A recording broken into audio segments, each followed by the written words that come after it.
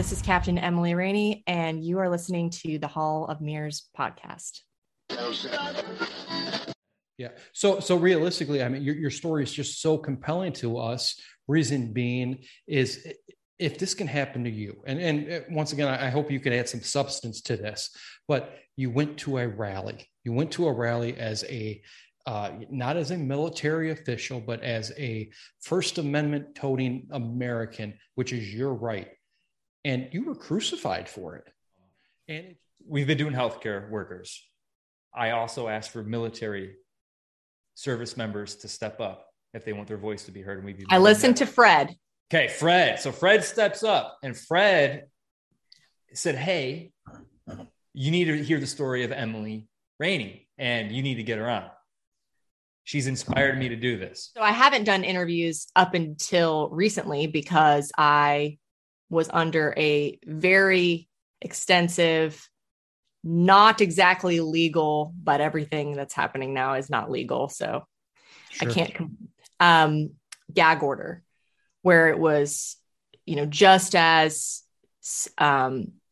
pervasive and all encompassing as the one Lieutenant Colonel Scheller was just put under, with the same kind of threats to my discharge being made. So I denied every single interview. I got my DD-214, which is my little, golden ticket out of the military with an honorable discharge mid-June.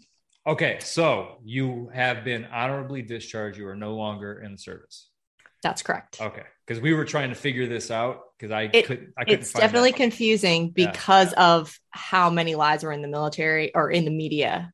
And the fact that the military never attempted to clear my name, and they never attempted to tell the truth, which would have ruined their ability to use me as an example.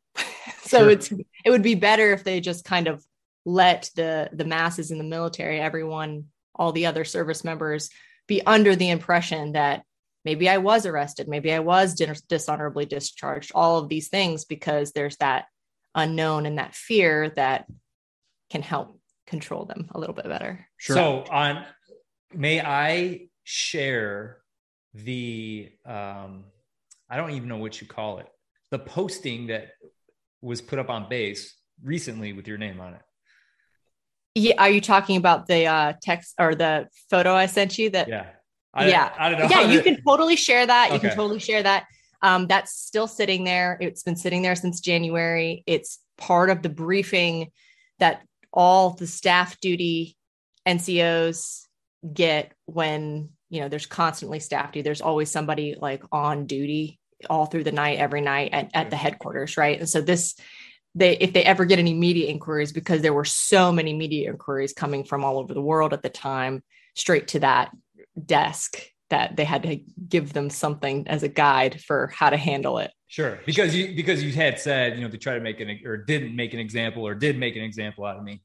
We're kind of jumping, right. We're jumping around here, but for sure the 60-day extremist stand down that all the armed services did, I was a key vignette, even though the military knew that I was cleared of all of the charges that were levied against me, that ranged from, criminal trespassing to domestic terrorism, to just, violating my, place of duty or whatever, because they had to look into every single possible thing that I could be guilty of. Cleared of everything. They never wanted to clear my name because they couldn't use me as an example of what extremism looks like if I'm innocent of all charges. Right. So they couldn't scapegoat you, basically. Well, right. So I think let's just start back at January 6th. So I was on approved leave. I was not in uniform. I told my supervisors where I was going and when I'd come back. And I went to a election integrity rally at my nation's capital where my commander in chief was speaking. So I'm on completely a private citizen as far as, the military is concerned in that moment. I chartered 2 buses. locally, and I loaded up 100 folks, patriots here. Some of the articles written about me alleged that or slanderously accused me of bringing 100 well-armed militia to the Capitol. It couldn't be further from the truth. Mostly old ladies, mostly old ladies in tennis shoes that needed a tour guide because they didn't know how to operate the metro system. So I volunteered for that. I actually had 2 octogenarians on each arm for the majority of the day. So it could not have been more pure civic duty, peaceful attendance in a absolutely legitimate rally that falls under their First Amendment rights. And they could not have gotten the story more wrong. But it all came around because I was a psychological operations officer. So they were really hoping that there was going to be some kind of there, where I was going to have, I read an article that said, those at January 6th were under mass psychosis. And here's how we know that, because Captain Emily Rainey, a psychological operations professional, was amongst the crowd. And, maybe she was the architect of the insurrection, which the New Zealand Herald called me the architect of the January 6th insurrection. Holy shit. So pardon my French. So that gives you a lot of accolades, doesn't it? At that point, I mean, they're really putting a lot on your shoulders. I mean, first of all, I just want to say, if this was an insurrection, it was the worst insurrection that has ever been planned by anyone in the history of the human race. I mean, there was not a weapon to be seen. And I saw more people carrying crosses than I saw, making any kind of like violent moves or like any kind of violent activities. I saw people cleaning up, trash and stuff. Right? I don't want to hear. I saw people praying and singing gospel hymns. I don't know. I can't speak for what I didn't see with my own eyes. And it would have been very difficult. I would have had to have been very close to see anything at the building itself. Because you're in an outer lot per se, or the porch. Okay. It's because of the porch. Yeah. Gotcha. I don't know what the word is at the Capitol, but the Capitol's porch is massive. Right. So unless you're up there, you can't see the building. You can't see the doors at all. So if you're down like in the grass in front of the Capitol, you've got no clue. And not to mention, nobody had any cell service that day. I really don't hear this talked about enough. We couldn't get on, Fox News or CNN and see what the news is saying about blocking the day. Out. Got it. You could not. You could barely get a call out. Emily, I see where like the New Zealand Gazette, I don't want to misquote them, but ultimately stated that, you're the ambassador of the PSYOPs program, and this is all a plan. That's really far conspiracy, right? But that really kind of discredits the movement that you were there for. And so it's almost like I don't want to say a counterintelligence or slander, whatever you want to call it. But for what you were there for, it really takes credence away from that movement and what everybody was there for, which was a peaceful a rally supporting the president. Well, so there's been untold number of lies about that day. I mean, that was one of the biggest crowds I've ever seen in my life and probably will ever see again. And I've heard people say things like it was just a couple of, 10,000 or so of Donald Trump crazies. I was concerned that day, but not because of the fact that I could have foreseen a false flag. Although false flag is something that we hypothetically know how to achieve in the military, especially under the military deception side of psychological operations. So can you explain what a false flag is for those that don't know? Sure. So it's if you ever wanted to frame another group so that you could then take action against them, you would, frame them for for conducting a certain activity. So, you've heard the theories. So I don't have an answer. Are we allowed to talk about this stuff? Can we talk about your training? Are we allowed to talk about that? I mean, to an extent. I mean, I basically sign non-disclosure agreements for things that are outside of the realm of for official use only. And there is a massive amount of, the tradecraft and specific operations within the PSYOP community that are still classified, will remain classified for a long time. So how many years did you serve? So nearly a decade, with about half of that being in the special operations community. And you were deployed? Several times, yes. I was deployed to Afghanistan and to Iraq. Okay. I know I couldn't find that anywhere either, but I just wanted to let the people know, how you have a hero in front of us, right? Someone that was willing to give everything and to be. And until this event in January, you had an unblemished record, correct? Obviously. Well, yes. Yes, of course. I held a top secret clearance for 10 years and that's not possible if you have a criminal history, or if you are deemed unworthy of holding on to our nation's top secrets. So, okay. So let's circle back then. You're at the, oh my God, Jen Psaki. Oh, I'm sorry. Wow, that was unintended. But so you're at the Capitol. I can't believe I did that. We're going to edit that out. No, we're not. She doesn't have a monopoly on that phrase. Oh, I know. And I've also noticed she hasn't used it much recently. Wonder why. Yeah. Has she finished the conference? I'm embarrassed right now for doing that. Anyway, so we're going back to January 6th. You're there. You've got, I don't want to portray it as assisting the elderly. You're there for the rally. What happened? As a volunteer. As a volunteer. Yeah. So I helped organize folks from North Carolina to go because, it's a pretty long drive for a lot of people. So we chartered these buses and I split everybody up, as, the military leader that I am. And I can't help but logistically prepare for whatever I'm doing, whatever kind of event I'm doing. You should see me plan birthday parties.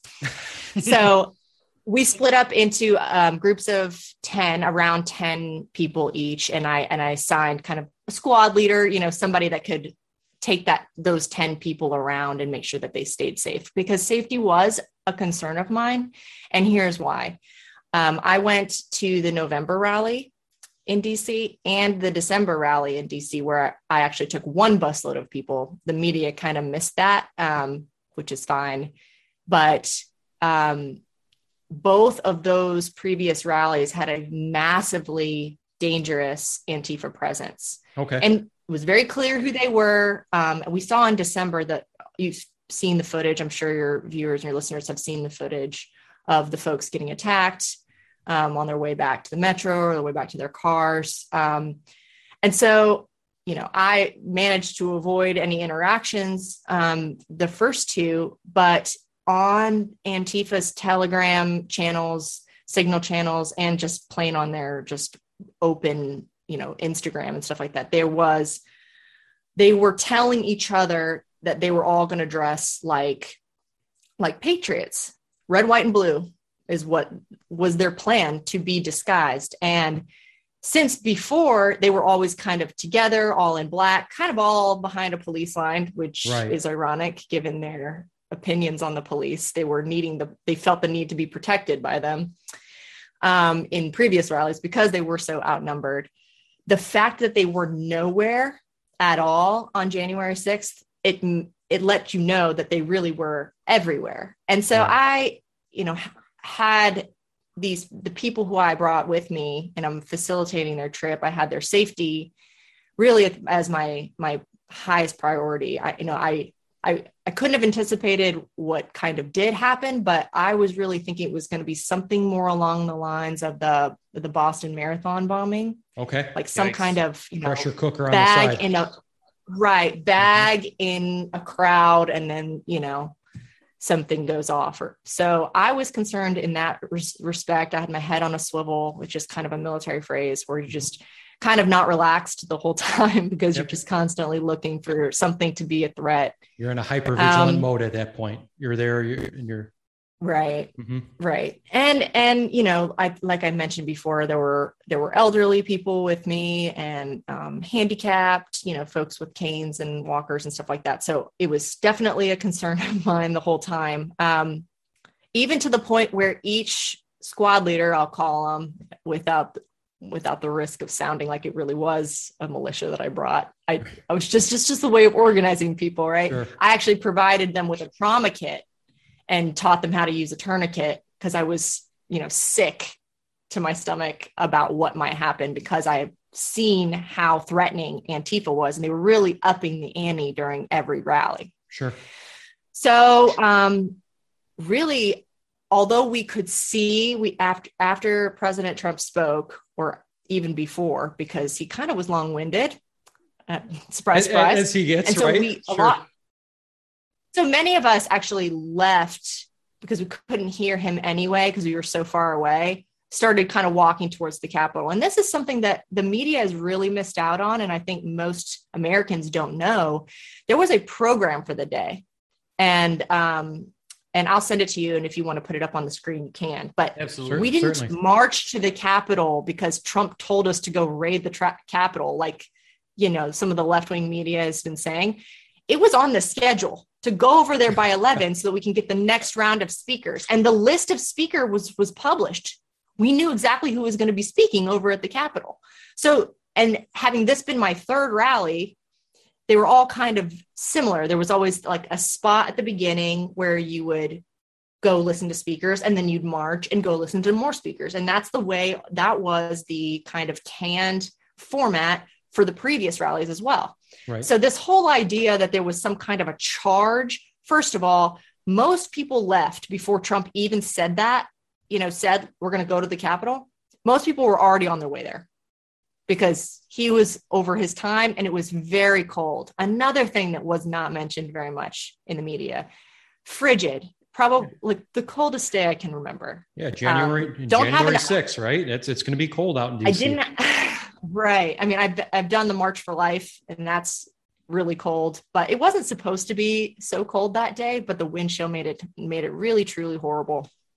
And so even I don't have as many photos of that day because our hands were frozen and we didn't want to bring our phones out, right. You know? So, and it became clear after arriving that there was some kind of scuffle with the police, and we can only see that from afar because of the fact that there was tear gas.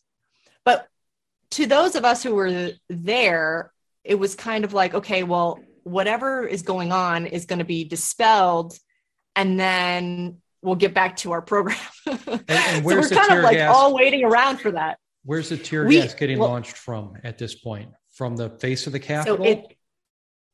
So up past the staircase. So on this, you know, the veranda, I guess is a better word than porch, but sure. Yeah, on the veranda, there's people, I suppose, up the staircase to the point where the police were launching tear gas. And at this point, your group is what, a couple hundred yards away? I have some photos, which I was very reticent at the beginning of all of this to release because it was never made clear how close was too close, like legally.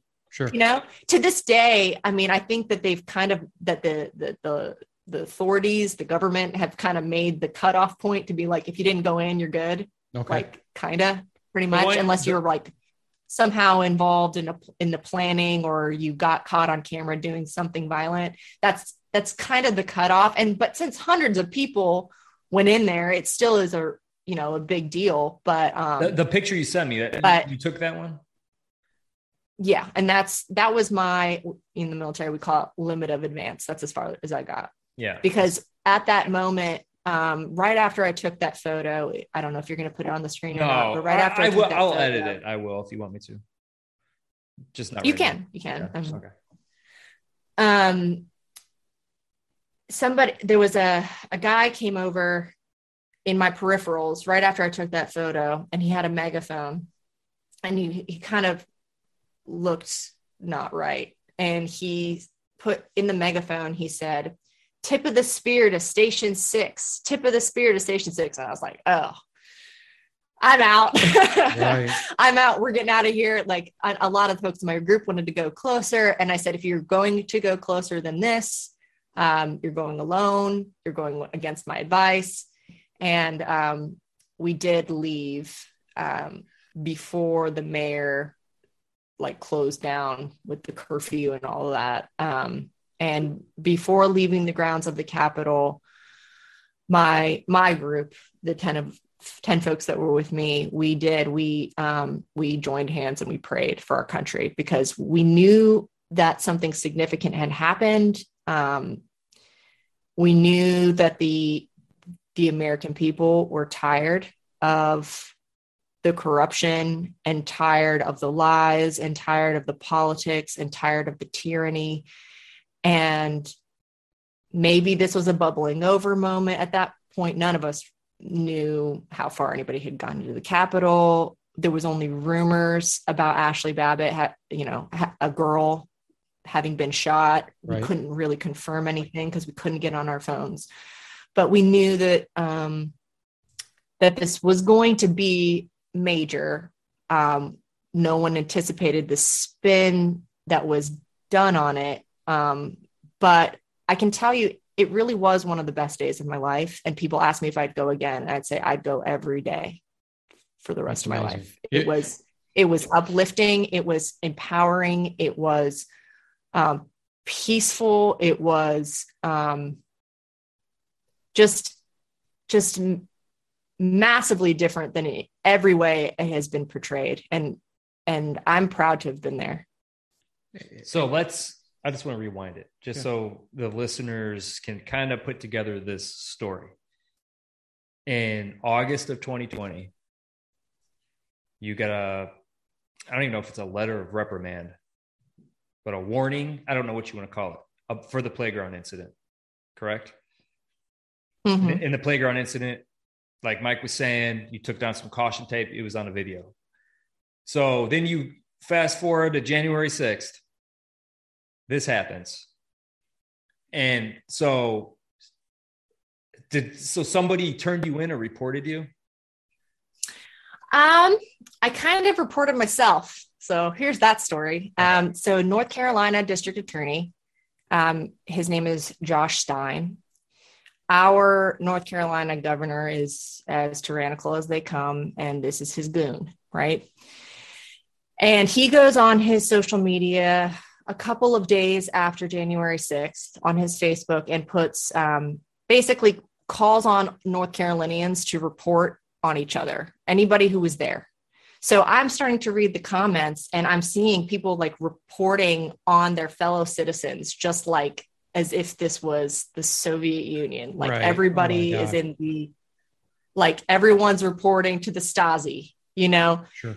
And I'm seeing, and they're paying special attention. All of the snitches, the Karens, are paying special attention to folks that the state can actually do something about. So like bus drivers, teachers, elected officials, anybody that might work for the state trying to get them fired. It was mostly like, I saw a comment saying the bus driver works for this school district and moonlit and drove this church group down on a bus. Wow. And I was so disgusted with my fellow Americans in that moment. And of course, with Josh Stein himself, that I get in the comment section and I say, my name is Emily Rainey. I took 100 people on 2 buses to January 6th. Your witch hunt is evil. Come find me. And they did. Well, they didn't. They didn't. The Associated Press did. And that's how it went international. They called me on Sunday night after the rally, so that was a couple days later. And I was actually headed into church when I got the phone call, and it was just from an Associated Press reporter. And I gave just the facts. And by like 3 a.m., there were hundreds of articles all over the world talking about Captain Emily Rainey, the PSYOPs officer. Well, we were texting and I'm trying to connect the dots. I thought I knew some of the story. I didn't know anything. So by January 11th, you were on like every single major publication. Go ahead, Mike. What were you going to say? Yeah. So when the story broke, AP gets a hold of you. Are you on the base at this point? At that point, are you ever brought in for interrogation? How does that go for you? That's a good question. So this was Sunday night when the story broke. I had every anticipation of getting arrested at the gate on my way to work in the morning. I don't live on base. Okay.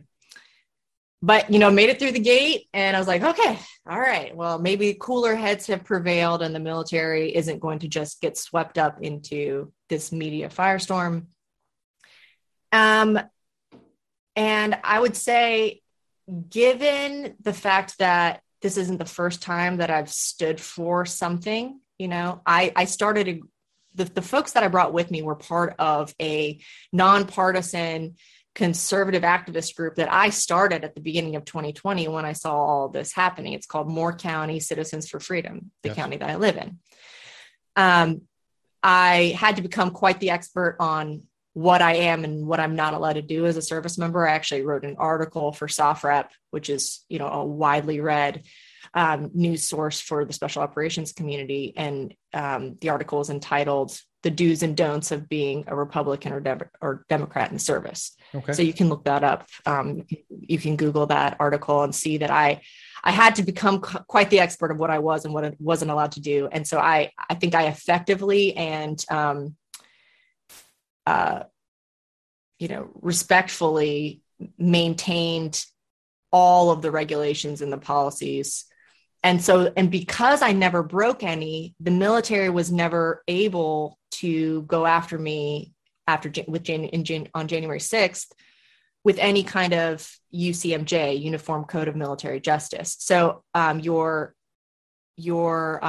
previous guest, the service member who is anonymously called, we call him Fred. Yes. He talked about the GOMAR process, these General Officer Memorandums of Reprimand. They are they were never created. These reprimands weren't initially instituted to hold the weight that they hold now. But it is entirely extrajudicial. So a general can give you a GOMAR for just simply not liking your face. Right. And they don't have to pretend like there's any justice associated with it. But oftentimes there is this kind of apparent, apparent process, even though they don't have to give you any kind of ability to defend yourself. They can just give you this career-ending reprimand. And as your previous guest mentioned, you can have it either filed locally or filed permanently. Permanently is absolutely career-ending. Locally, you might be able to progress with that in your file as long as you can, eventually PCS or permanent change of station away from that locally filed GOMAR, and you can kind of move on with your career. Well, both with the park and in January 6th, everything that I did was specifically because of the oath that I took. And so instead of groveling and begging for a locally filed GOMAR, I basically said, this is prejudicial against conservatives. This is an alarming trend that is continuing throughout the whole military. We can all see it. We can all see what you're doing here. Right. I am unapologetic. In fact, I will double down now and say that anybody that is in the military that took this vow, took this oath, and is not standing up right now, is not fulfilling their oath, and is not living within the Army values. So, it's a real shame that more people haven't stood up. And that's what I told the general when he issued me my first GOMAR and my second. So the general, and there's got to be generals all over the country that have the same thought process as you, but don't, let's face it, are they in it for self-interest at this point? Their career's almost over, they're cush. So I'm just going to go with the program and deal with this for a couple of years. And then the next president will be in and hopefully the tide will change again. Well, guys, I can't say what their motivations are, but I can guess. And that is, well, first of all, when you have 8 years of the Obama administration who are promoting yes man type of folks, bureaucrats who seem to generally not stand for anything as long as they can make the next rank and get that next sweet gig at the Pentagon. These, our officer corps has, and not just in the Army, but across the DoD, has been truly gutted of true believers, like people that love this country. And instead it just people that it's really turned us into kind of mercenaries where you're just doing it for the benefits. You're doing it to get your pension. And it's become a job, not a career or a lifestyle. Right. It's not so much a profession of arms anymore. And this is not entirely, service members' fault. When you are constantly deploying and the mission is not understood, if we spend 20 years in a country, it's very easy to be like, what is all of this for? And you have to kind of start just looking after yourself. Right. These never ending wars that anybody that's been there, you can find small wins and reasons to keep pushing that mission. But a lot of times you're looking around, you're like, this is not doing anything. And everybody, I was in Afghanistan in 2013. I can tell you, we knew it was dumb when we were there in 2013. And I had friends die there. And I was just like, you really have to ask yourself, like, was their sacrifice worth it? Or are the folks in Washington just feeding us to the slaughter for the military industrial complex? Because it doesn't really seem like we're achieving anything here. Right. And so eventually that wears on you and it starts to kind of wear down your, the reasons why you may have joined, the patriotism that you started out with. So it's not entirely their fault, but it's time to kind of rediscover why we all raised our right hand and why we put on the uniform is, that oath and the freedoms that, instead of it being a truism, like I'm fighting for freedom, like, but really what is freedom? Like what is that thing that you are trying to preserve? Because this ain't it. Right. When did that click for you? I was going to ask something. When did you have just an epiphany at some point? My question is this. It's a little going off, but you're so wise beyond your years and you're so well-spoken. I want to know, at which age did you know this is what you wanted to do? When you were like a senior in high school, what were your goals? Did you go to college? What was the career path? Because I'm blown away. I could sit here and listen to this all day. I really think that as far as that story is concerned, you might be a little disappointed. I'm the oldest of 7 children. Both of my parents were West Pointers. My mom got out after 5 years and my dad retired after 27 years of service. So it's in the DNA. And I have a lot of members of my family who have served in the different services. So I started out, 18-year-old me, like signing an ROTC scholarship because there wasn't any other way that I was getting college paid for. You know what I'm saying? Like, sure. So yeah, I get it. That's how it started out. I'm not like this. You couldn't write a book about like my early motivations for why I served. It was kind of utilitarian purpose, sure. Hey, this is pragmatic, so I'm going to do this.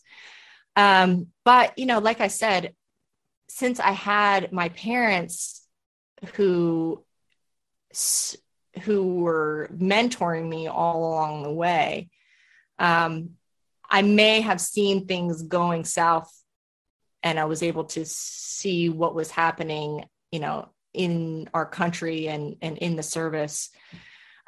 Because, my dad, I remember him telling me like, things are not, all is not well. There will be a time during your career where someone's going to give you an unlawful order, and you are going to have to decide what to do with that unlawful order. He foreshadowed that, huh? That's crazy. He was kind of prophetic in that way. And I always carried that with me. Wow. All right. So that leads to my question. Did you have an epiphany one day you were working and, hey, this is what, or was it a slow lead into you started this organization, or did you, was there ever that realization that what my dad said is coming true and I need to do something about it? Well, I never went to a protest. I never led a protest. I never signed a petition. I never voted in a local election ever before 2020. So like a lot of Americans, I was really asleep. I mean, there was things about the world I didn't like, but I didn't see how existentially dangerous, our country, teetering on the brink of kind of an irreversible path until the lockdown started at the beginning of 2020. I, like everyone else, at the start of all of this stuff, all of the virus stuff, was trying to make sense of it and was worried. I mean, me, like being in the service and knowing how absolutely evilly intended many of our enemies are, I was pretty sure that it was a biological weapon from like day one. And so I was very concerned about it right from the start. It did not take very long though for the data to start coming in, and it was like, okay, that's not, and maybe that is a theory still, I get it, but it's not dangerous like I was concerned about right from the start, because China doesn't have any issue killing its own people in order to get to us and to affecting the world's economies. We've had this discussion before. It was just conveniently timed, right? So I'm not going to, once again, like to your listeners and your viewers, like I was not involved. I was not involved in anything. I remember staying up one night. It was somewhere around mid-March. The lockdowns were starting. And I was like, I cannot be the only one thinking that this is really bad idea to start telling everybody that they can't have rights because the government has to protect us from a virus that seems kind of negligible and, when compared to the flu and some of these other things. So that's when I started this group, and it very quickly, grew just locally. And so my concerns were just local, like caring about local issues involving the lockdown, supporting businesses, figuring out how we can support each other through all of this and to stand up for the right things. And so then Memorial Day weekend rolls around, and that's a couple months later. And I've mentioned to you that I've had friends die. One very close friend of mine was killed. And I just kept thinking, like, look at all of us. We're just handing everything that my brothers and sisters died for. Like, they really died for this. And we're just handing it right over. So I was prayed about it. And I was just thinking, how can I honor the memory of those who sacrificed it all? And I said, well, let's just go back to the people that did it best. I mean, who did civil disobedience best? I mean, I'm thinking about Gandhi. I'm thinking about Martin Luther King Jr. Right. So I just like, okay, I'm just trying to channel them a little bit. All right. What do I do all the time? Well, I play with my son at this particular park. It has caution tape all around it. So on Memorial Day weekend, I took down the caution tape. I live streamed myself doing it, and the police were called. Just that little. The police were called. One of your fellow citizens, called the police on you. Yes, but just that one simple act, right? And that's like, we talk about it a lot. People come in your life for reasons, and things happen for a reason. Right. And here you are. It's pretty profound. It's amazing. All right. So caution tape goes and down, please. I never started out. Yeah. I never started out to make statements. I started out to just do my little part and make my little choices to resist it. Right. It's, but you know, I think when you stand up to a bully, like, you really empower a lot of other people. And so since I did that from the start, I think some others have stood up because of that. And I just pray that more will as time goes on. So Fred obviously said that you inspired him. That's why we're talking today, I believe. I'm going to share something with you real quick, just because you said you had never voted up until 2020. And I've talked about voted locally. Right. I voted for the big elections. The big elections. Okay. Yeah. Yeah. I never voted for like a mayor, school board, or anything like that because I never lived in one place long enough to care about any of that. Right. So I was just going to share, I voted locally and everything, but I've said it before. I can't remember if it was on a podcast or if me and Mike were just talking, but oh gosh, I was sold on change, right? I'm not that much older than you, but where Mike and I are from, we're from a very diverse area, like the backbone of America. And so I was sold on change. I'm a 2-time Obama voter, 2-time before I voted for Donald Trump. But I mean, you know, you had your moment where you're like, had that aha moment. Well, I ran for local politics myself multiple times as a Democrat. The union that I'm a part of, largely, I mean, they're all Democrats, right? So because I wanted their support, I ran as a Democrat. But sitting in, and we live in like maybe one of the most corrupt counties in all of the United States. And that's not even a joke. I'm dead serious. Have you heard of Moore County, North Carolina? Well, I mean, this is like Jimmy Hoffa Goes Missing corrupt, right? This is, you have the steel industry, you have the auto industry, you have all these industries here. But, I mean, once you sit in, and this is what opened my eyes, was sitting in South Lake County, Indiana, Democratic meeting. By the way, the leader of that group is in prison right now. But then before he was arrested, like I saw shit with my own eyes. I'm like, what am I doing here? I couldn't even believe what I was hearing or what I was seeing or being asked to do. That was it for me. I was out just like that. But I just wanted to share that. I don't know why I felt compelled, but I'll let Mike talk about his own stuff. I'm not going to speak for him, but then, then I'm like, I'm never living that way. And we say we're not, we try not to be political or swing one way or the other, but I would never, that was enough for me. I understand that totally. I've came up on the opposite side, on the more conservative, grew up Catholic, conservative, Republican, the entire way. It actually leads to some very interesting conversations between Randy and I, because we do have kind of opposite perspectives on things. I also have ran for elected office. I like to call professional loser. If you need somebody to win, let me run against them, and they're going to win. That makes two of us. So that's okay with me. We were also the youngest on the ballots by far. So I do have a question. I don't want to take away from this. I really appreciate your time, and I have one very interesting question. Insofar, when you said the vaccines, you saw something was wrong with this, not necessarily the vaccines, but the lockdowns and whatnot. Was that, were you kind of gaining that information from your training and experiences? Like, this is something, and I don't want to get you into tradecraft too much with it, but were you drawing from your tradecraft saying, wow, there might be something to this that we need to know?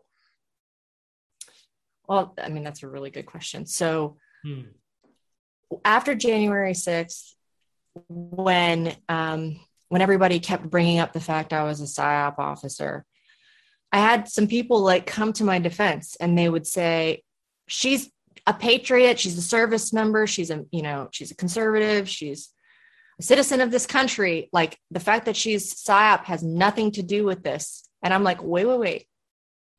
Yes, it does. Okay. And not because I'm the architect of January 6th. Okay.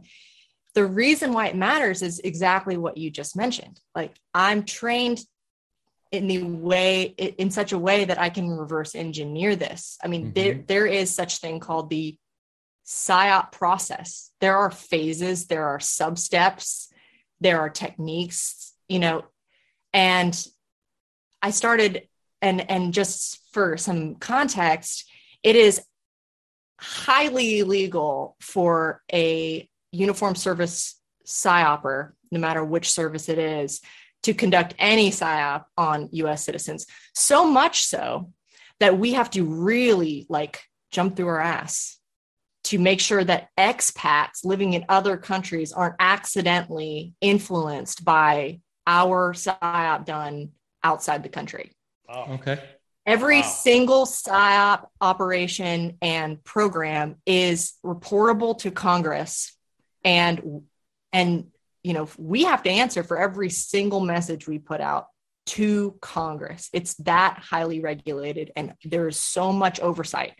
So I could go to jail for conducting PSYOP on United States citizens, and I'm sitting here and I'm like, holy shit.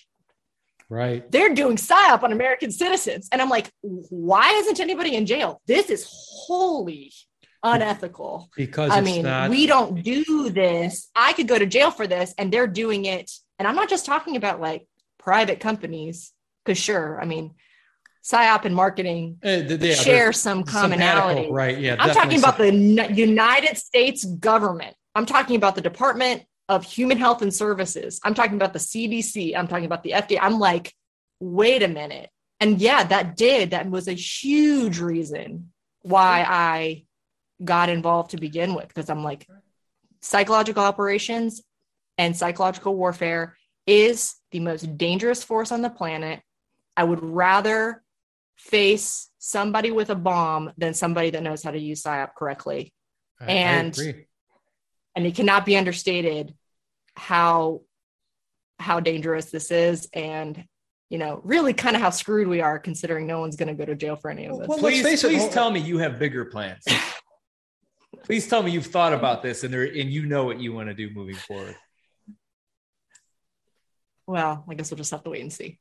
There's going to be a part 2, I hope, with us. I hope you're enjoying this conversation. This is great. I feel like we're just scratching the surface. We're just getting going. So Emily, would you agree that even the tone and inflection in the president's voice when he says, what did he say? This is a pandemic of the unvaccinated. That causes the dissent, and that causes the divide between the citizens. And that in itself, it is almost trying to control a populace where it becomes an us versus them. And that's troublesome. Propaganda. Yeah, that's so troublesome to me that our commander in chief is doing this.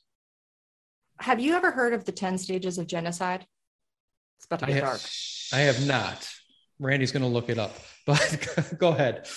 Okay, so typically PSYOP has to come in after some of these horrific genocidal cultural war type situations that happen in other countries. And a lot of times we're going in there to clean up the mess. Okay. Oh shit, we're on step 8. What was that? You could argue that. I said we're almost to step 8. Okay. So I'll just pause and I'll just read through these. 1's classification without explaining what they are. Yep. 2 is symbolization. 3 is discrimination. 4 is dehumanization. 5 is organization. 6 is polarization. We're there, right? 7's preparation. 8's persecution. 9's extermination. And 10 is denial. Okay. So where are we? Where are we in there?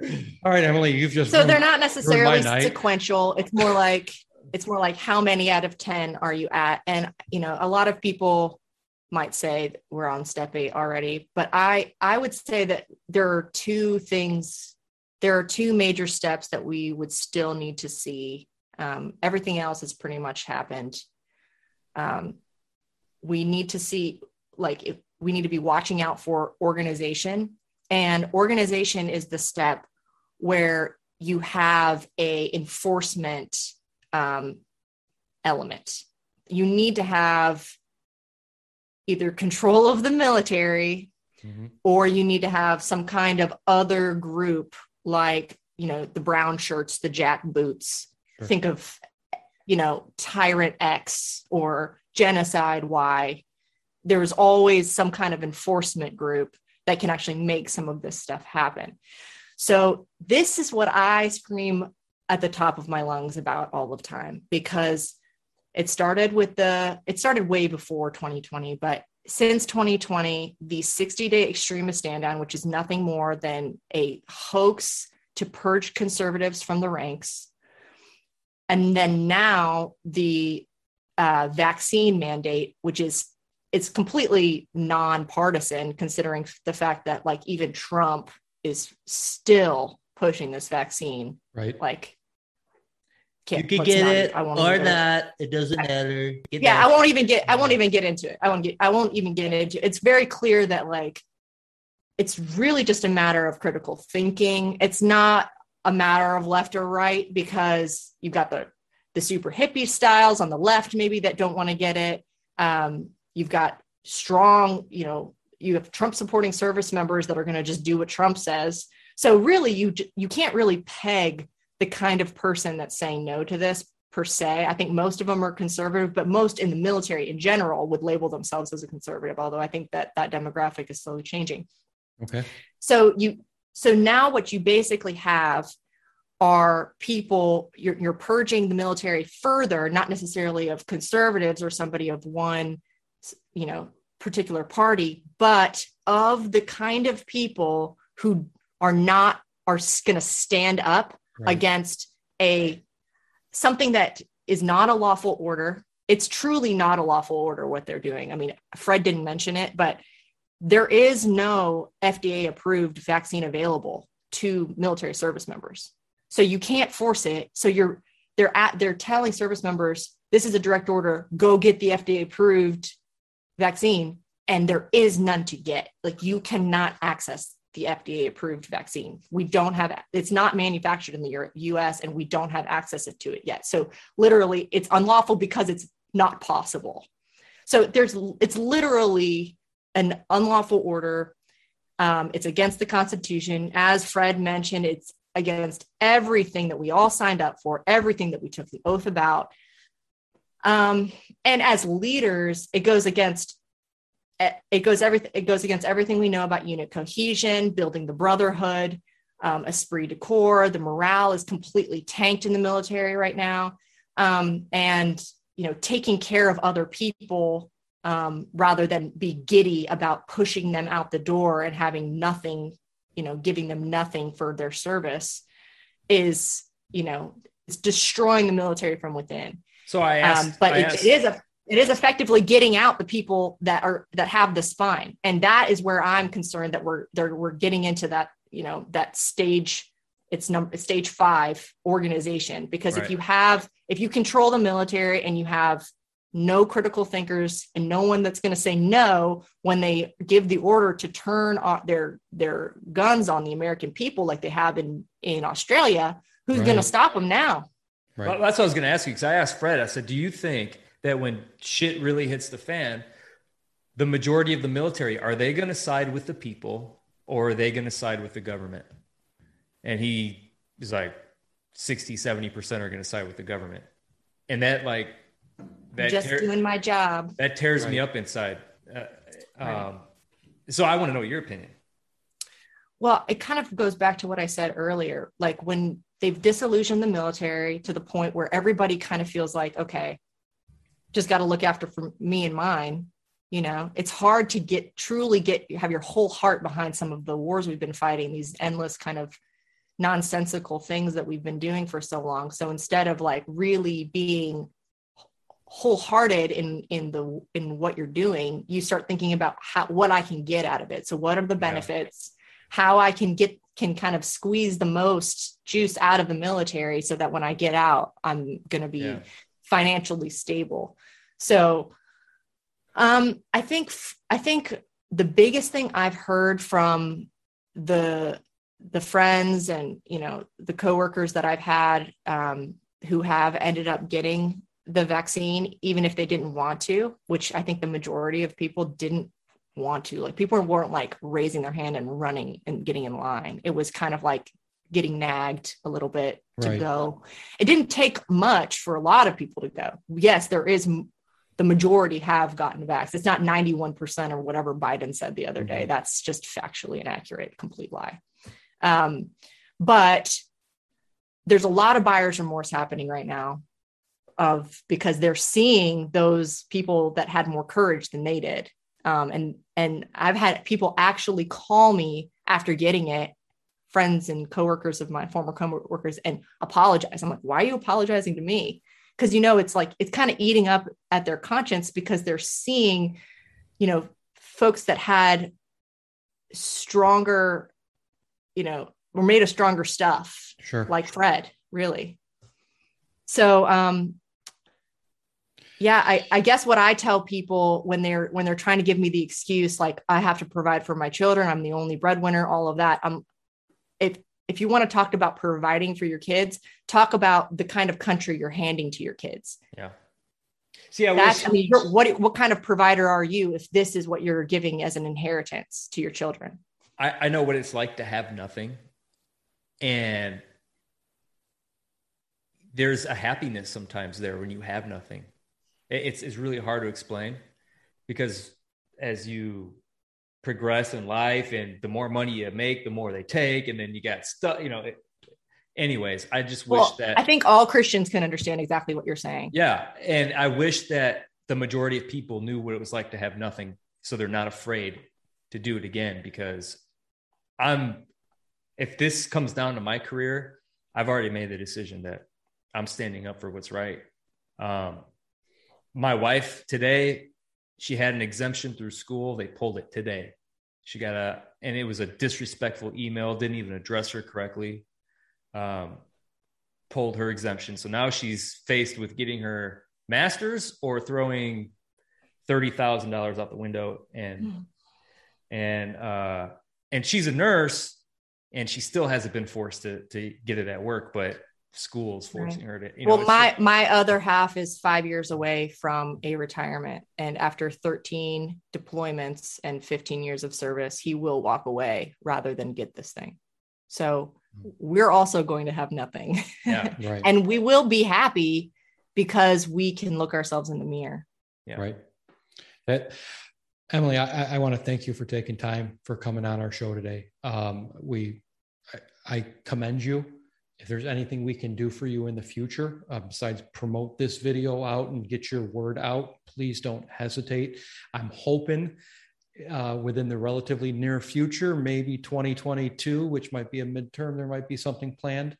I'm hoping that we're around and you afford us with the your presence here on the podcast again. Yeah, I'm going to stay in touch just in case we do this again, if you're willing. Yeah, for sure. You guys are awesome. And I mean, what are podcasts anyway, but just like people being a fly on the wall and a cool conversation. So that's it was all. fun. It was fun to chat with y'all. Real talk, but real inspiration for people that are looking for it. Yes.